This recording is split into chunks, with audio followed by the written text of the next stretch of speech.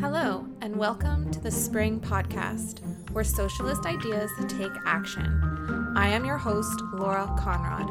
The Spring Podcast is recorded from Mi'kma'ki, the ancestral and unceded territory of the Mi'kmaq people, and was produced by the Spring Socialist Network. We are very lucky today to have Tara Alami with us. Tara is a Palestinian organizer and university student, originally from Jerusalem and Yafa. Her entire family was exiled from their homeland in 1948 and ended up in Amman, Jordan. She is currently based in Tio'tia, also known as Montreal. Tara is active with McGill students in solidarity for Palestinian human rights and the Palestinian youth movement. Tara, welcome to the show and thank you for being here. To begin, could you give us a brief background of what has been happening in the last 70 plus years between Israel and Palestine and what it means to say free Palestine? Yeah, of course. I think to begin with, it's really important to be careful with our language when we're talking about the situation in occupied Palestine, and what the Israeli state has been doing to Palestinians and Palestine and Palestinian land for more than 73 years now. It's really hard to give a brief background of the atrocities the state has committed against Palestinian people and our land, but I'm going to try my best. So, Zionist settlements on Palestinian land were created before Palestine was even declared a British mandate in 1922. And the presence of the British colony and British colonists favored the growth of these Zionist settlements, and they actively facilitated the spread of the Zionist project, whose goal is to essentially have an exclusively Jewish ethnocracy. So this is where the Zionist quote, "a land without a people for a people without a land," comes into play, because settlers were actively attempting to displace and replace indigenous Palestinians even before 1948. Before 1922 as well, in 1917, there was the Balfour Declaration, which was released by the British government, and it stipulated that it supports a, quote, national home for the Jewish people. And then from 1936 to 1939, there was the Arab Revolt, which began with a general strike and then was really swiftly pacified by the British colony. And by this point, the settlers constituted about a third of the population in Palestine, and they began calling for a partition of land, which many people think is the first time that a partition of Palestinian land was planned. But that's not true, because in 1919, the World Zionist Organization also created a partition plan for Lebanon, Syria, and what was Transjordan at the time. And almost 3 decades later, in 1947, the UN partition plan proposed giving 56% of our land to settlers, which effectively gave them most of our fertile regions, and essentially all of our economy. And this was just a proposition, and Palestinians rejected it, but Israel was declared a state unilaterally by itself, even before the UN Security Council came to a conclusion at the time. So that's when the Nakba, which is Arabic for catastrophe, began more than 73 years ago, with more plans that had the goal of expanding the Zionist borders and expelling Palestinians from their homes, more mass massacres of Palestinians, some of whom are now buried in unknown and unlocated mass graves, which eventually all of this culminated in the 1948 war and its ensuing effects that left at least 800,000 Palestinians expelled from their homes and exiled from their land, including for all four of my grandparents and their families with no right of return. After that, settlers started moving into their homes and they basically just settled because the Israeli state created a law called the Absentees Property Law, which allowed systematic seizure of our property, including what was left in banks by the refugees. Because refugees were, and they still are, refused the right to return, the absentees property law just allowed settlers to move into their home, seize their property, their farms, their businesses, and everything that they left in their banks. And this is why I think Palestinians always talk about their keys to their homes, which my family still owns, because all of these Palestinian refugees took their keys with them because this was just a war and it was supposed to be over and they were supposed to come back to their homes. But, you know, as we all know, they were refused the right to return. After that, there was the land acquisition law that was created by the Israeli state, and this systematically transferred hundreds of thousands of acres of land, factories, workshops to Israeli settlers. And the remaining 20% of indigenous Palestinians at the time were forced to live under Israeli martial law, which remains to this day, with institutionalized racial segregation, subjugation, and dehumanization. And a couple of decades later, in 1967, the Israeli state attacked Egypt after a series of events, and this started the Six-Day Battle that ended with the Israeli state seizing control of the West Bank, Gaza, and the Egyptian Sinai Desert, and the Syrian Golan Heights. And this is what we call the Nakse, which is Arabic for setback. Jordanians were expelled out of the West Bank, and Egyptians were expelled out of the Gaza Strip, and hundreds of thousands more Palestinians were ethnically cleansed from these areas and were made refugees, and again refused the right to return. This began the military colonization of the occupied West Bank and Gaza, which we still see to this day. And I think after that, the next two most important events are the three most important events are the two intifadas and the Oslo Accords. The first intifada began in 1987, and it's when Palestinians participated in civil disobedience and they refused to pay Israeli taxes. They burned Israeli products and promoted self-reliance on Palestinian produced products and businesses. And the Israeli state obviously responded with violence. It assassinated Palestinian leaders and it violently suppressed demonstrations. It burned down Palestinian farms, destroyed schools and other institutions, which only encouraged the Intifada.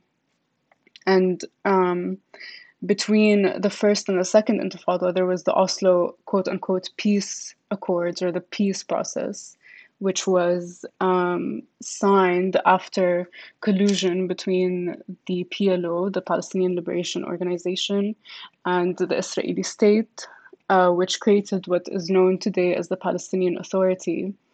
And that was initially supposed to only last 5 years, but the Palestinian Authority exists to this day.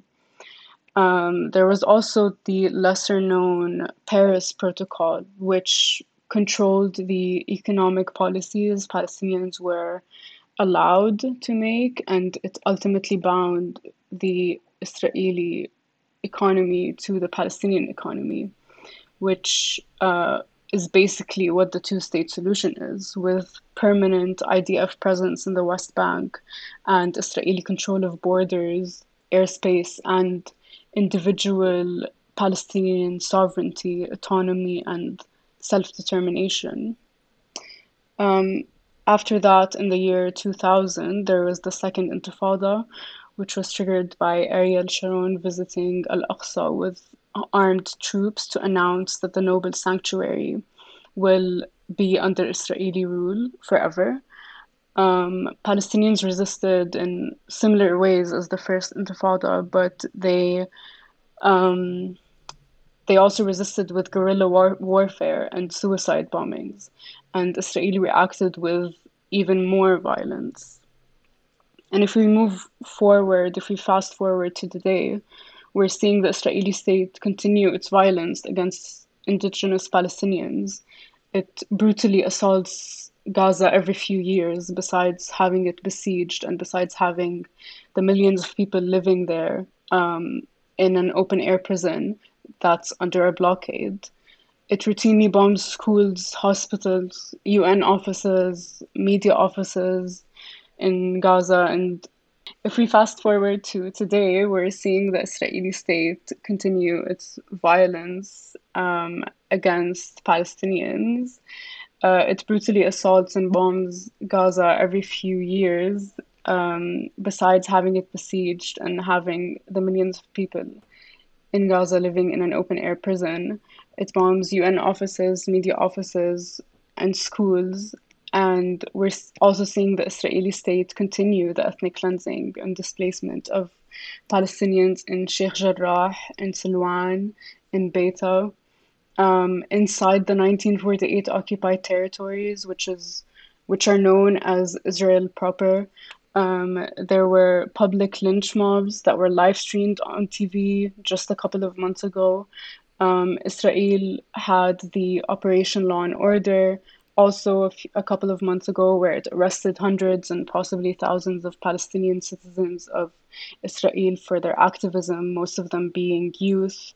Inside the occupied West Bank, we're currently seeing protests against the PA, charging them with collusion with the Israeli state and corruption.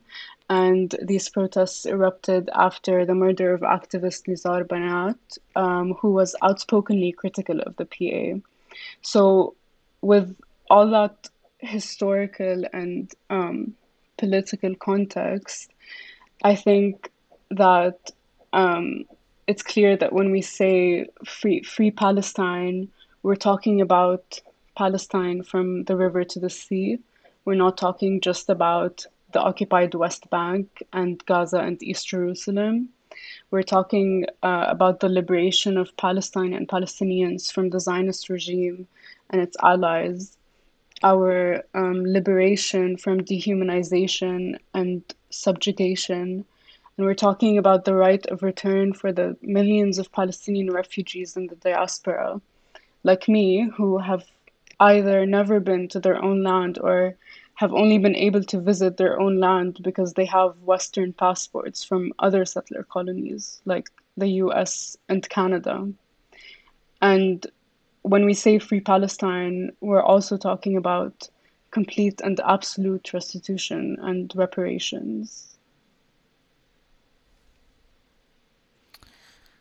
Thank you very much for that background and for explaining that so well and giving such a thorough understanding of the history here, because there has been seems like a sudden resurgence of protests around Canada and across the world about this, and giving that background is actually really helpful.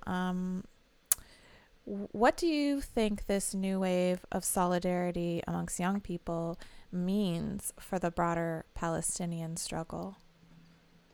And why, maybe you can give some insight into why there has been this sudden resurgence of protests? I think we're in this really crucial moment in the Palestinian liberation movement, or the struggle for Palestinian liberation. I think that it's some kind of paradigm shift where we're seeing Palestinian youth on the ground and in exile experiencing like collective radicalization. And I think this is evident when we think about the faces of this new shift, who are Muhammad and Muna al-Kurd, the twins living in Sheikh Jarrah, who are both in their early 20s and have essentially encouraged youth across the world to revolt through social media and on the streets by sharing raw and unedited footage of the Israeli occupation forces occupying Sheikh Jarrah and assaulting its residents, by sharing the infamous video of the white settler from Long Island who is currently living in their home, saying that if he doesn't steal it, someone else will. We also have organizations like Palestinian Youth Movement, Students for Justice in Palestine, Students in Solidarity for Palestinian Human Rights. All of these organizations are bringing together Palestinians and Arab youth across Turtle Island and focusing on community building in the diaspora and essential political education, and also education about organizing and what it means to be an activist and organize for true systemic change. So I think that what's happening now is mass mobilization outside of Palestine like we've never really seen before. And in my opinion, we owe most of this resurgence to social media, which is connecting Palestinians on the ground to Palestinians in exile in ways that we've just never experienced before. We're receiving direct calls to action from Palestine extremely quickly, and we're able to respond to these calls to action immediately. And I think that has allowed us to really broaden the reach of our movement and our demands. And that has allowed people to go to the streets and to demand justice. What do you think it will take to free Palestine? This is a really tough question. I think I think what's necessary is the liberation of our minds from colonization. Um, we have been inundated with all the atrocities that the Israeli state has committed against us, whether we've been living in on Turtle Island or elsewhere in Swana. And I think that really affected the way that we think about Palestinian liberation, to the point where it's sometimes hard to imagine what a liberated Palestine would look like. And it's hard to imagine, or it's just intimidating to think of how big of a task this is. But I think that, especially with the mass collective radicalization that we're seeing now among youth, I think that the first step is to liberate our minds from colonization, to reach out to other Palestinians, to talk to each other about our hopes and our dreams, and to put in the work, to join Palestinian solidarity groups on campus, to join organizations like Palestinian Youth Movement, to volunteer, to organize, and to get on the streets when we call for protests. A lot of what's going on in occupied Palestine, and a lot of what the Israeli state is doing is because countries or settler colonies like Canada and the US are because they're endorsing these actions. And if we don't hold these other settler colonies accountable for their own atrocities against the indigenous people on this land and indigenous people on other lands, then I don't think any true change will happen, at least not within my lifetime. So this is why I think that decolonization of our minds is important, not only when it comes to Palestine, but when it comes to any colonized people, anywhere, anywhere on earth. Can you, maybe just for those that might not understand, can you explain what you mean by decolonization of our minds? Um, I sort of started this process myself a couple of years ago, where I sat down and kind of looked at what I was consuming, the kind of information that I was consuming about Palestine, about the Israeli state, um, about Canada and the US, and I had to um, be honest with myself about actively looking for sources that truly matter. Um, it Listening to the news on CNN is not how we're going to, first of all, get the truth about what's happening in Palestine. Second of all, liberate Palestine. But reading books by Palestinian revolutionaries like Hassan Kanafani, reading Edward Said's writings about exile and Orientalism and liberation, um, reading the works of Layla Khalid or other Palestinian women who were essential to to any kind of revolution on the ground or any kind of uprising on the ground is how we start to decolonize our mind. We cannot keep consuming sources that do not belong, that do not come from our own people. We need to go back to our roots to talk to our grandparents about what they experienced because our grandparents were in Palestine. My grandparents my grandparents grew up in Palestine. My grandfather was older than 25 when he was exiled. I'm 22 right now. So this is we have to go back to our roots and to stay true to ourselves when it comes to Palestinian liberation, um, preserving our indigeneity to that land, preserving our culture, preserving our tradition and our language, speaking in Arabic to each other, writing in Arabic, reading Arabic works, and keeping in touch with people back home because we all have relatives back home, and not looking at Palestine as an abstract place. I know it's really hard to make Palestine into a tangible place when so many of us aren't even allowed to set foot on that land. But I think that it's easier to do that when you're in touch with people who are on the ground, and you're keeping up with activists who are on the ground and who are trying to reach as many people as possible in exile. Um, so yeah, I think that decolonization comes from going back to our roots.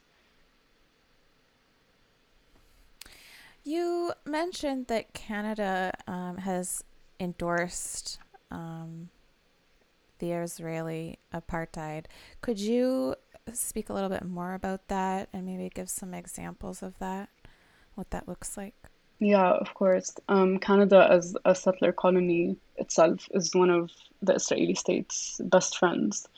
Um, they're besties. Justin Trudeau is openly and extremely Zionist, and Canada unsurprisingly supports the two-state solution, which is not a solution and was never actually intended to be a solution. But besides just saying that you support the two-state solution, Canada has also had a free trade agreement with the Israeli state since 1997. And the two-way merchandise trade between them in 2020 was valued at more than $1.6 billion. Just a month ago, Trudeau endorsed the Israeli state's newest fascist prime minister, who was openly and explicitly saying that he's willing to kill more Arabs. And I'm sure that in a few days, when Eid al-Adha rolls around, Trudeau's going to make like a sweet little video wishing all of us a happy Eid or Eid Mubarak, as if he doesn't have our blood on his hands. If if we're going to talk specifically about Canada's arms sale to the Israeli state, we're talking about exports that are valued at almost $60 million worth of arms, including $16 million in bomb components since 2015, bombs that are used against Gaza, just or were used against Gaza just a couple of months ago in May, where more than 70 children were murdered. And in May, we saw Jagmeet Singh calling for an end to Canada's arms deal with the Israeli state, but all that effort, as usual, is seemingly being swept under the carpet. So I think, all in all, Canada is horrifyingly complicit in the ethnic cleansing of Palestinians, in our forced and violent displacement and replacement by Israeli settlers who sometimes come from Canada, and our institutionalized subjugation. Canada not only stays silent with regards to Israeli war crimes, but Canada actively and materially endorses them. Can you maybe share a little bit of having such a thorough understanding of that and coming from Palestine, having family that is still living there, what that means to you, what that feels like, knowing Canada's role? It feels like I don't belong here, and I honestly don't want to belong here. This is not the place for me. Every single day, I'm reminded that I should go back home, and I wish I could go back home. I wish I could go back to my land, to Palestine. It feels unsafe to be walking around a campus that is openly Zionist, that threatens its Palestinian students with interventions um, into student union proceedings when we go up and we talk about what we're experiencing. Thank you for sharing that with us. On your university campus, you are also active in the boycott, sanctions, and divestment movement, sometimes just known as the BDS movement. Can you tell us a little bit about that and maybe why the university campus is a crucial space for organizing? Yeah, so BDS was launched in 2005, a year after the International Court of Justice ruled the construction of the Israeli apartheid wall illegal, and 57 years after the beginning of the Nakba by the Palestinian civil society. It's a rights-based, Palestinian-led, and non-violent form of resistance against the Israeli occupation, and it's inspired by the South African anti-apartheid movement. It basically has three demands from the Israeli state. First, it demands that the Israeli state ends its occupation of Palestinian land and the Syrian Golan Heights, that it dismantles the apartheid wall, and second, it demands that the Israeli state recognizes and grants the right of Palestinian citizens of Israel inside the 1948 occupied territories full equality and equity in relation to their Israeli settler counterparts. And third, it demands that the Israeli state respects, protects, and promotes the inalienable right of Palestinians in exile to repatriation and restitution. And it aims to reach these demands through a strategy of boycott, divestment, and sanctions. Boycotting is withdrawing all the financial support from international and Israeli corporations, institutions, sporting associations, academic institutions, and cultural institutions engaged in the violation of Palestinian human rights. And divestment requires basically calling on universities, religious institutions, banks, councils, labor unions, and pension funds to withdraw their investments in corporations complicit in the violation of Palestinian human rights. And is sanctions can be achieved by urging governments to place sanctions on the Israeli occupation state by ending free trade and military trade agreements with the Israeli state and expelling Israel from international forums like the United Nations and FIFA. And I think that university campuses are essential for organizing, specifically with regards to BDS and especially on Turtle Island. For example, McGill University invests millions of dollars per year in companies complicit in upholding and funding the Israeli occupation. Companies like Remax and Oshkosh Corporation, which operate in illegal Israeli settlements and facilitate the military occupation of Palestinians and Palestinian land. Students need to hold their campuses accountable for their investments, and they need to demand real institutional and systemic changes through their student unions. McGill itself used to support and financially endorse the South African apartheid until its students resisted and eventually forced it to divest. And, most often on campuses here, investing isn't seen as a political statement. But when you come out and you ask your university to divest, that's seen as a political statement that universities shouldn't make. But we need to hold our administrations accountable. Um, Even though organizing on university campuses here is scary, especially because most of them are overt Zionists, if not just covert Zionists, that condone hostility towards Palestinians and pro-Palestine activists on campus by not condemning it.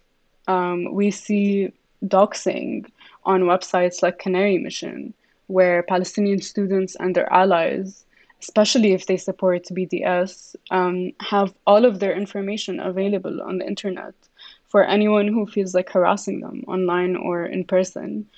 All of this is terrifying, but we have to keep resisting because without resistance, there's no systemic changes. And I encourage university students everywhere to join or to create their own Palestinian solidarity student clubs, to submit motions to their student unions, and petitions to their administration until they see tangible and material changes from their universities.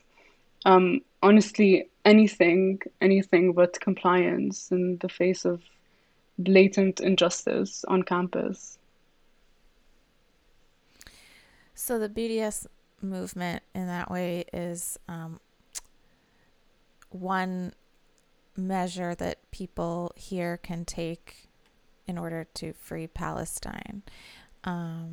For anyone listening that wants to take action or learn more about the Free Palestine movement, do you have any actions that they could take that you can suggest?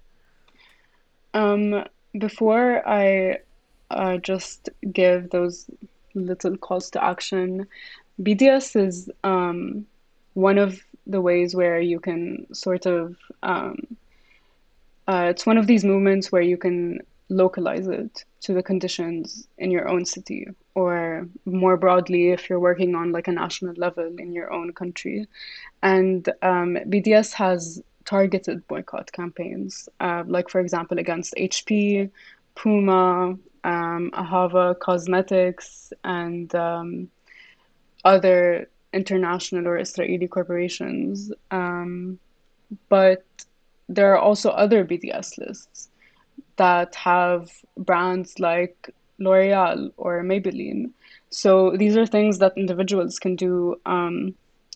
Personally, it wouldn't sit right with me to buy lipstick, knowing that this money is funding the genocide of my people. But these are things that people can do if they cannot. Maybe they do not have the capacity to organize on a broader level. But this is not the only way or the only thing that people should do with the goal of liberating Palestine. It's just a step, and it's just sort of um, paving the way for mass mobilization, which is what we truly need.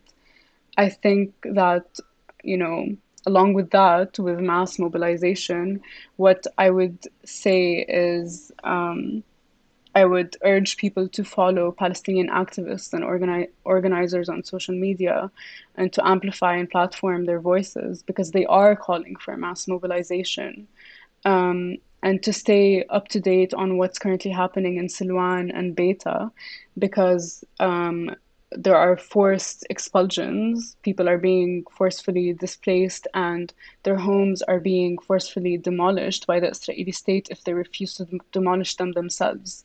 And Palestinians are being made homeless by the Israeli state. And also to keep up with the protests against the Palestinian Authority happening inside the occupied West Bank.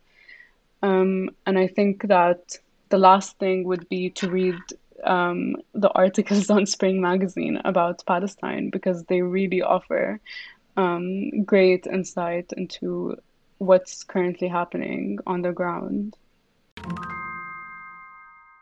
Another call to action would be donating to mutual aid funds if you can, or sharing these funds with your networks.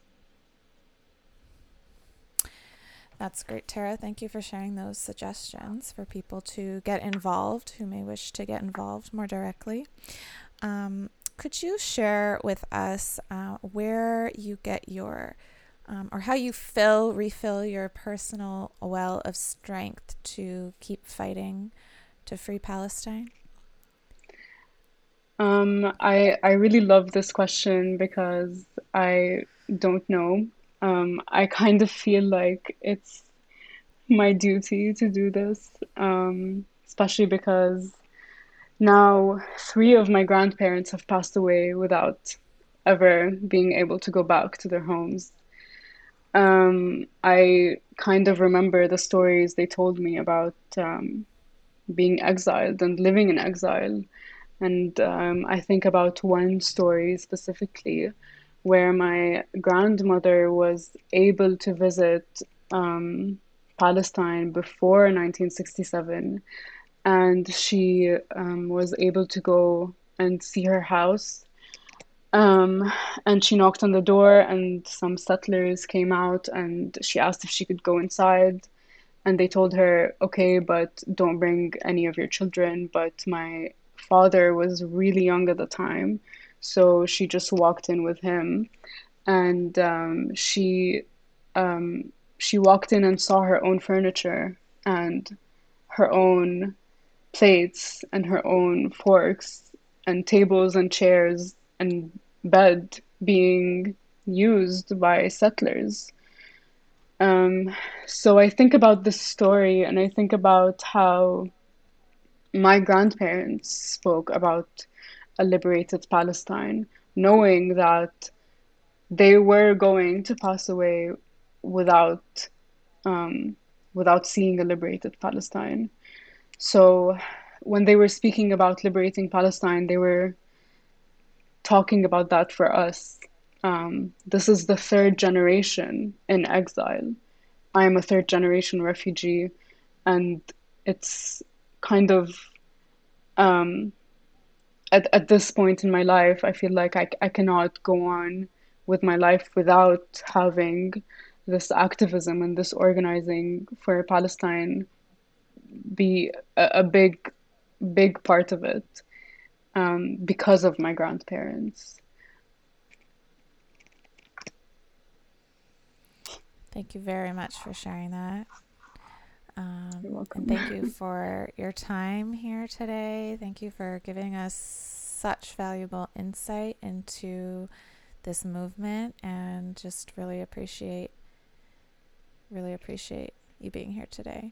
So for listeners that might want to read more from Tara, please check out her article in Spring Magazine. And thank you so much. Thank you so much for having me and for your questions. Thank you for listening to the Spring Podcast. Our researcher is Sarah Saeed, and our audio engineer is Brian Bivanayaham. To learn more about Spring, please visit our website at springmag.ca. We welcome your feedback. If you enjoyed today's episode, please subscribe, rate, or review this podcast. If you have comments, questions, or ideas for future episodes, you can send us an email at info@springmag.ca.